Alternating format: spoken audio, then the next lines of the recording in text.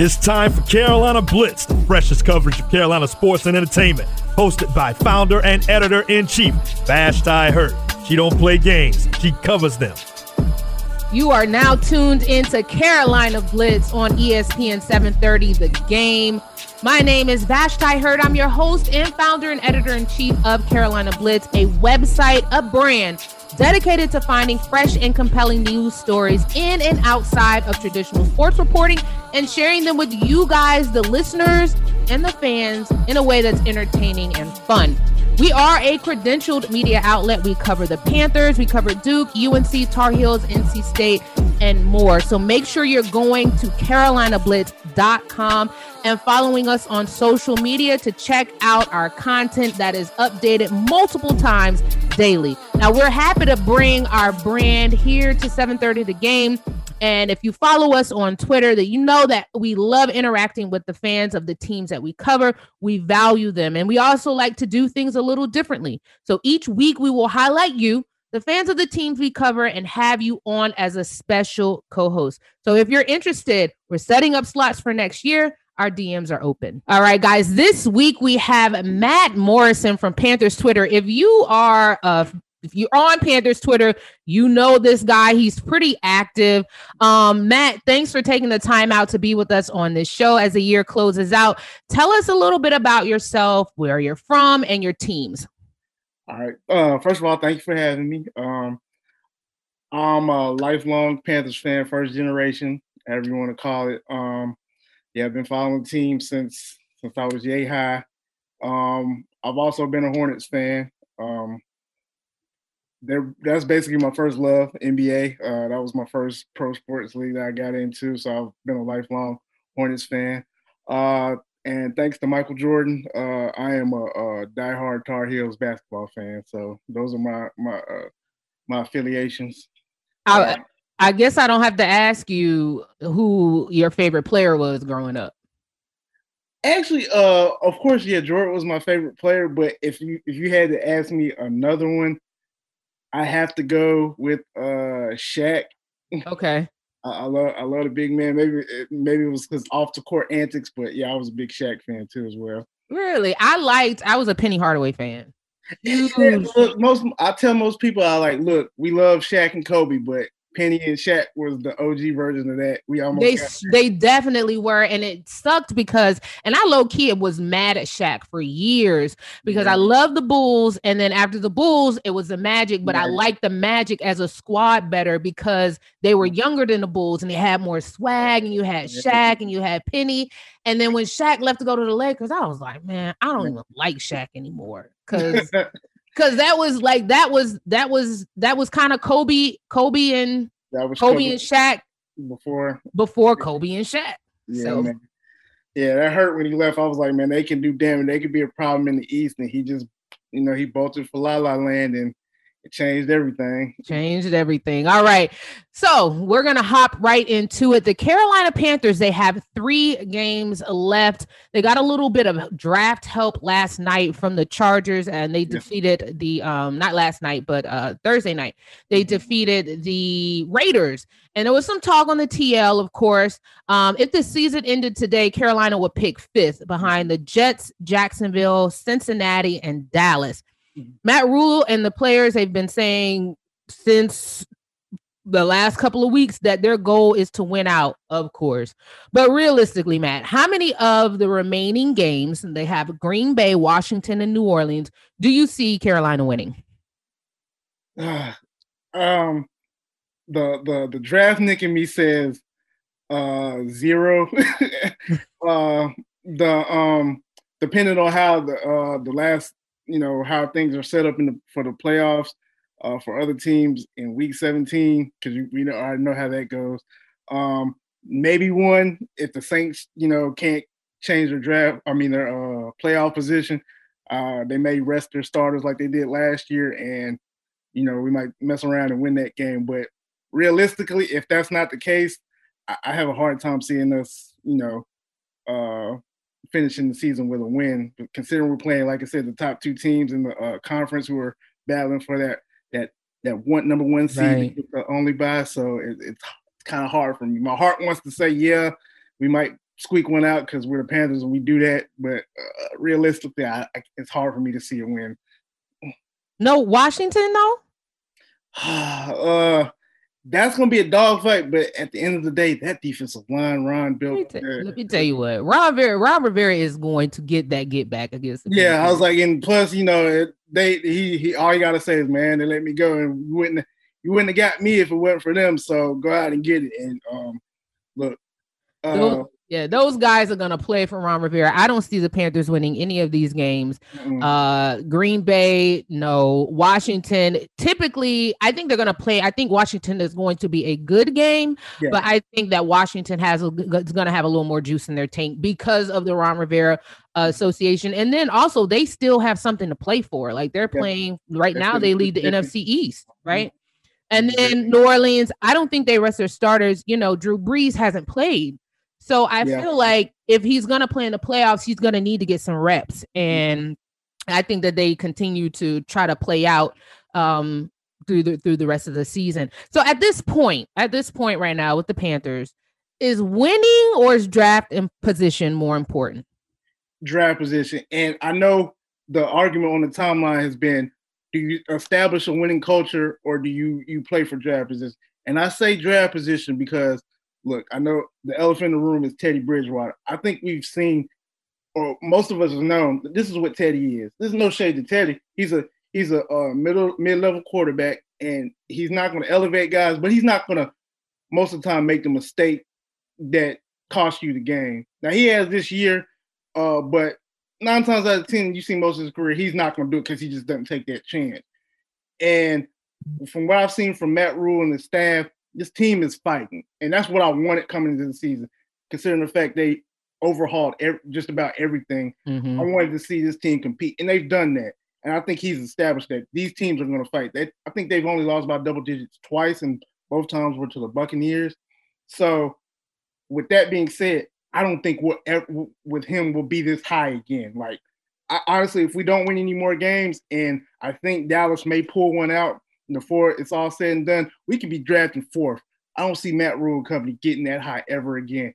And with the way this quarterback draft, or the way the quarterbacks are this year, as loaded as they are, this is your chance to get your franchise signal caller. So if you're building forward, the best piece to have is a franchise quarterback. You have that piece, all you have to do is build around it. And I think right now, if we just put ourselves in that position to do that, because maybe they don't even stand patted for it. If you sit at 4, you can jump up and maybe go move up to 2. Yeah. You get Justin Fields maybe, So you never know. You just need to put yourself in that prime position because, like I said, with this staff and the culture that Rule is building, I don't see us ever drafting this high again. And unless you're planning on trading back and just collecting more assets, if you're going to be this high, go ahead and put yourself in the best position to get a quarterback. Yeah, I agree. And if you're just not tuning in, you're listening to Carolina Blitz, the radio show on ESPN 730 here in Charlotte.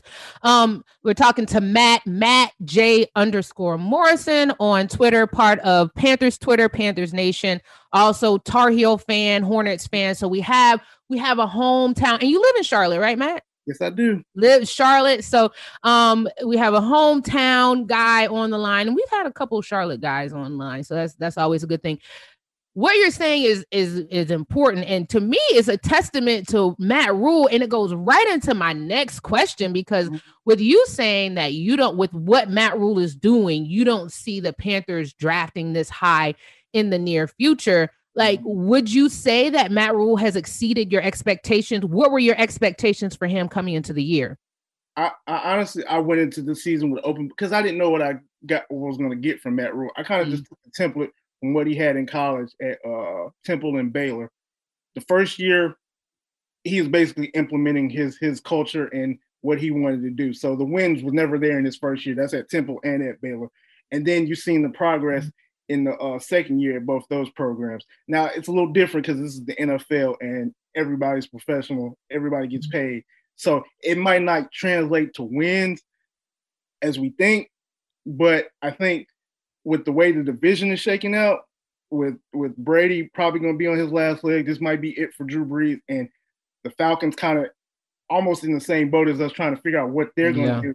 this is the best time to continue to implement that plan. And that's why I say getting the franchise quarterback now, getting the guy you know is going to be your guy for the next 10 to 15 years maybe is important, because you want to seize on that momentum of the division. You can get a stranglehold because, like I said, Tampa Bay and New Orleans are going to have to figure out what they're going to do now that their guys are going out the building. And Atlanta's still trying to figure out what they're going to do with Matt Ryan, considering like the money that he's going to be owed and whatnot. So now is the time. So as far as Matt Rule goes, I say he exceeded my expectation because honestly, I'm gonna keep it 100. I was like, knowing what I knew from him in college, and knowing what we were bringing in this year, I expected, okay, look, we're gonna be in the, let's call it what it is, the Trevor Lawrence sweepstakes. We're gonna be fighting for that number one. Yeah, and he exceeded my expectations by getting a couple of wins, and like I said, they haven't looked like, we've had our issues with what's gone down in the season, but they haven't been blown out. Like I said, only 2 times they've lost by double digits. And I think, like you said, you see how it is on the timeline. I think what it is look, man, there were like 6 or 7 games where we're in it to the end. Like we were going to win it, and that's where the most of the chaos has come from the timeline. Yeah. Like, look, if we just had a quarterback who elevates the game, he didn't even have to be great most of the time. Like, if he just elevates us, we get 4 or 5 more wins, and we're talking about, pushing for that last spot in the playoffs. Yeah. And that's where the chaos comes in. It's like, okay, we have the talent, we're building it on both sides of the ball. Let's get the most important position in the sport. Let's get that right. And I think we get that right, then everything else you can build around it. I absolutely agree. I think that, and you saw the difference when the Panthers drafted Cam Newton. They went all in on the tank, and it was cool. And I feel like, honestly, Panthers fans would have understood, okay, listen, guys, we basically gotten rid of all of our pieces, and this is part of the frustration. Panthers fans were frustrated about Cam Newton. Mm-hmm. To me, understandably so. I don't like the way the organization let him go, but he still had more left in him. And to see him with these, I think a lot of people would have loved to see him with these weapons, but that didn't happen, right? But we saw the way that the franchise changed once they drafted Cam Newton. And they say, some would say, there's even some on Panthers Twitter will say, oh, well, we will win out, and then we can possibly draft a quarterback next year. I mean, people are saying, Sam, how I don't see the next year's draft class being as good as this year's draft class. And then when it comes to Matt Rule, honestly, my expectations were low because I'm not a fan of college coaches going to the NFL, right? And I didn't think that he would translate well. Sometimes those college coaches have that daddy syndrome, and it's not, they still look at these players as little kids with hoop dreams as opposed to grown men who have families and who are getting paid.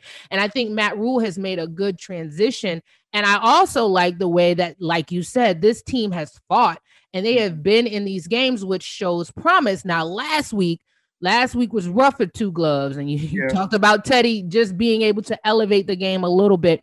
Honestly, I hadn't seen that much Teddy slander on the TL or anywhere all season. Do you think that it was warranted? Was it fair? Did the people go overboard? I mean, we went a little overboard most of the time. I'm not gonna. You've seen how it's been. It's just a joke. And Teddy himself got in on it. Like it was a little back and forth. Yeah, what happened? Well, you know who got into it, Teddy, and that became his nickname and stuff. But I think with Teddy, like I said, he's a. I'm not calling him a bad quarterback, but he's not a great quarterback. And as you can see now, you might damn near need a great quarterback or above average quarterback. I mean, Justin Herbert the other night, like the Panthers wanted to draft him, right? And that's what was my thing. I didn't even like him coming out of college. Like I was like, and that made me more due to Oregon, how Oregon used him as opposed to how good he actually was. And like I said, and if he would have felt, I'll probably been upset with the pick, and I would have gladly been like, look, I was wrong. That's my guy for the next 10 to 15 years. Like, I would have been upset because I was more on the side. Look, if we're going to take a quarterback this year, let it be Tua, because I see what Tua can do. Even though the injuries kind of scare me, I know what he can do. And that just goes to show you that, like, my friend is actually a Chargers. He's been a Chargers fan most of the time I've known him, and he was like, "Man, look, Philip was good, but I'm looking at this kid, and I was like, we got a shot now. Like every bad feeling he's felt about the Chargers, he said is done now. As long as I hate to say it, the new coach is good because I don't think Anthony Lynn lasts to the end of the season. Come on. You can't get rid of him 1 year into drafting a franchise quarterback. Look, that kid is special. And the fact that you decided you wanted to, it took an unfortunate punctured lung of his name is escaping me now. I can't Tyrod Taylor. Yes. It took a punctured lung for you to go ahead and start him. And like, remember, his first game was spot duty against the world champs. That man went toe-to-toe in his first game with Patrick Mahomes. That lets you know how good. Like, how did you not look at that and see? Like, I know the season was truncated, but you had to have seen something in Herbert in the truncated training camp or whatnot. Yeah, if you watched Hard Knocks, I watched it, and the players were like, "Yo, this kid's special. This kid's nice."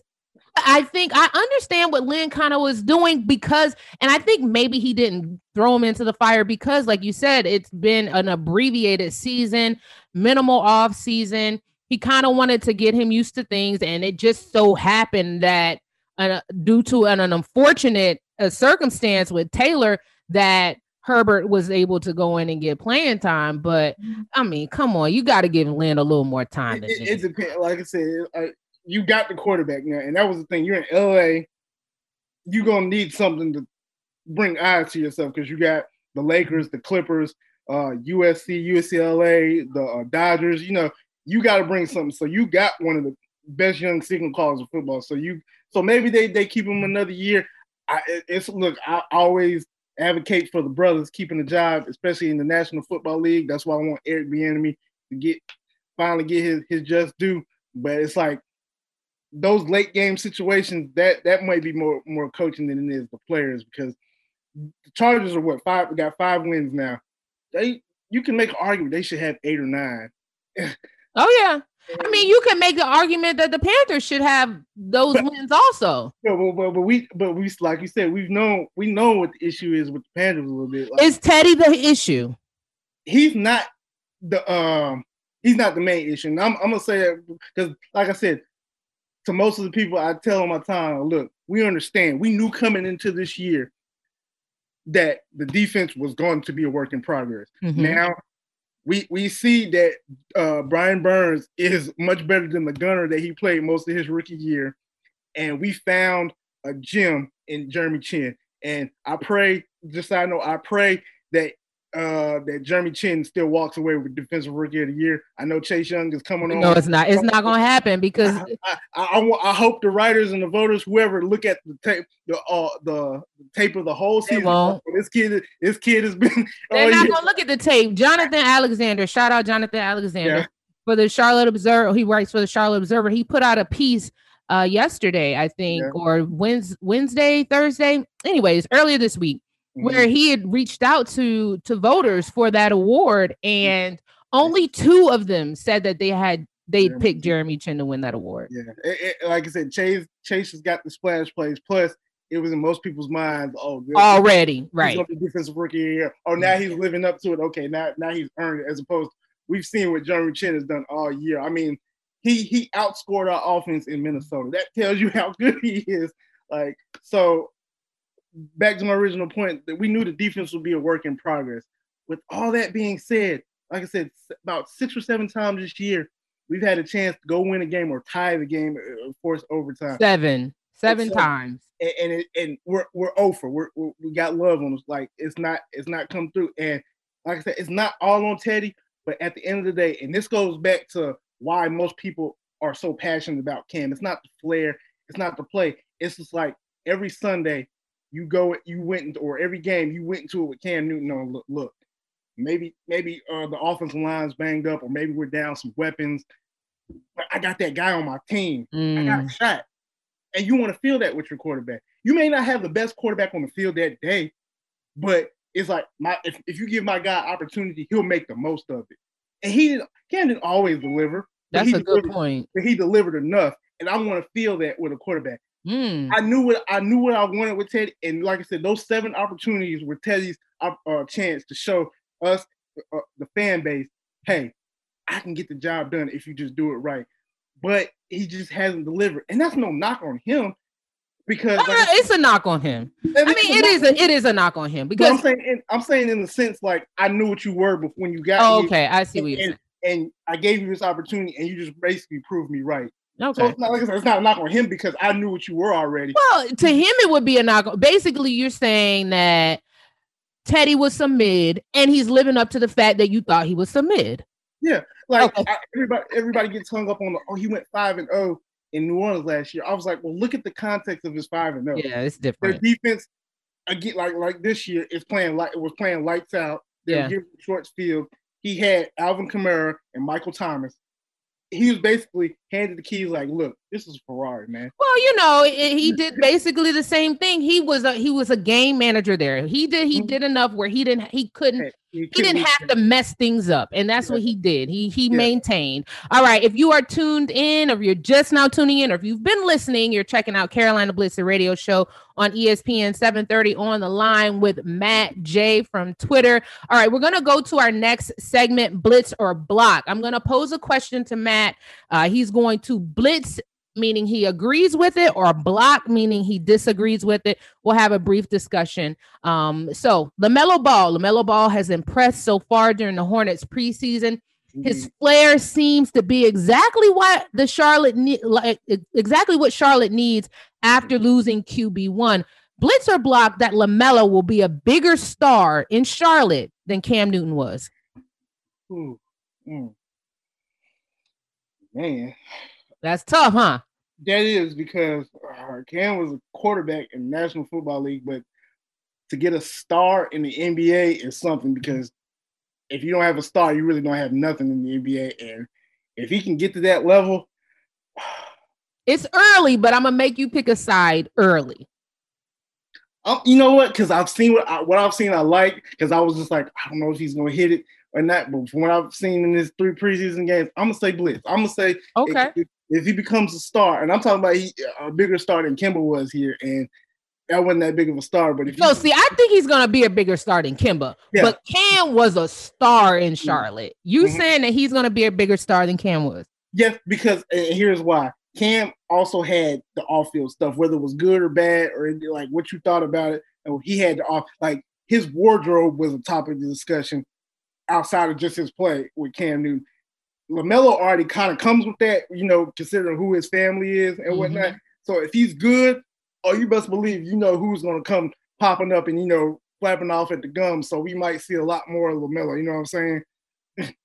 So, I asked the question. I'm posing this question to Matt, and it's hard for me to even answer it. I think that NBA stars are bigger. If you're an NBA star, you're probably a bigger star than if you're an NFL star. That's just what it is.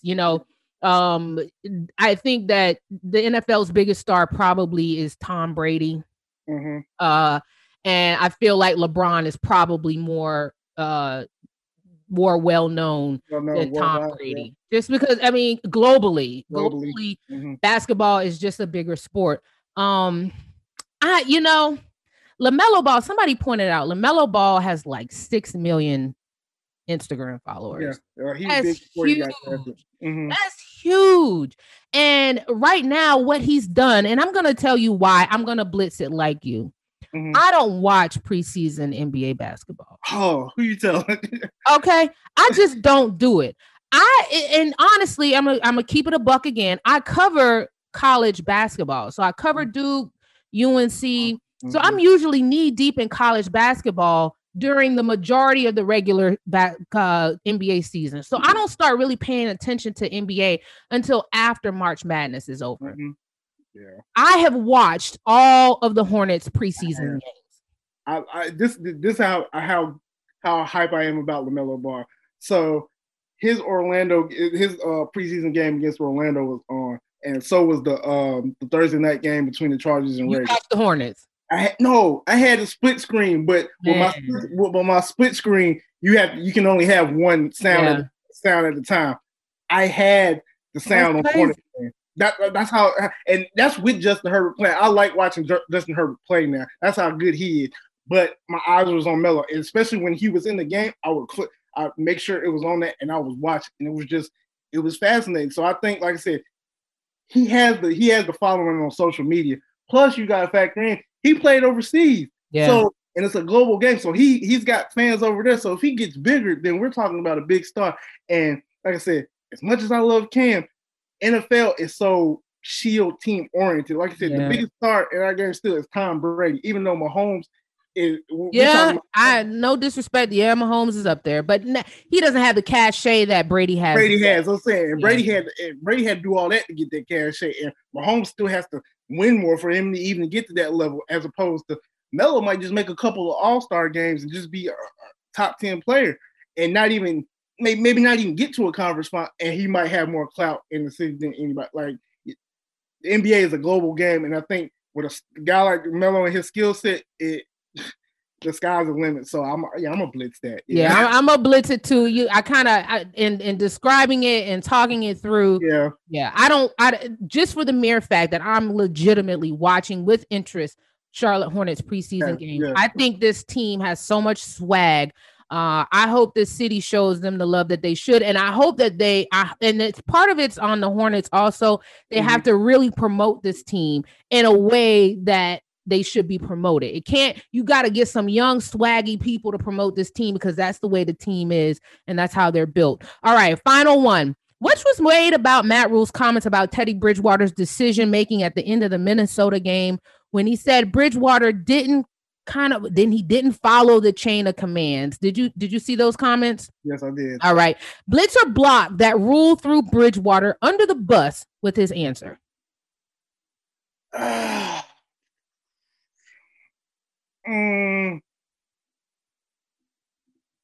going to say Blitz. He threw him under the bus. Hey, come on, man. No. Hold on. Make sure make sure it's my final answer. Okay, while you think about it, I'm going to block it. I'm going to block it because Matt Rhule kept it a buck. And I appreciate him keeping it a buck. If Teddy went a little rogue and he wasn't supposed to go rogue, and they said we're gonna wait until after the 2-minute warning to run this play, then you wait until after the 2-minute warning to run the play. I mean, I think that in a situation where you go rogue, you have no choice but to get it right. For example, Jeremy Chin went rogue earlier in the season with the pump block, right? Nobody started talking about that because he made the right decision. If you go rogue, you got to make the right decision. If you don't go rogue, then you get everything that comes with it, including your coach saying this dude was tripping. I'm gonna go with block, and it not only just with the answers that you said, but also look, you went risky or biscuit because I think, like you said, the discussions we were having about the game. So he went rogue because he's like, look, I got to change the narrative and doing that. Now, I'm gonna go block. He deserved it, and plus, I think with Teddy, and that's just common sense. Even if you ain't even a great quarterback, you can just know, hey, the 2-minute warning is an extra timeout. Why would I run a? That's a free. I guess he was thinking he could get an extra. I think he thought he could catch the defense slipping. I think it was he wanted to look. If we come out of here with a fresh set of downs, we good, as opposed to just having 2 downs right before so. Okay, yeah, you kind of swayed me to block because I think I went blitz at first because I kind of harkened back to earlier with the Brady Arians situation in Tampa. I was like, look. Publicly, you make it seem like everything is great, but privately, look, I'm chewing you out. Hey, you know better. You should do. We got a way of doing things. Like, what the hell are you doing? The people needed to know what happened.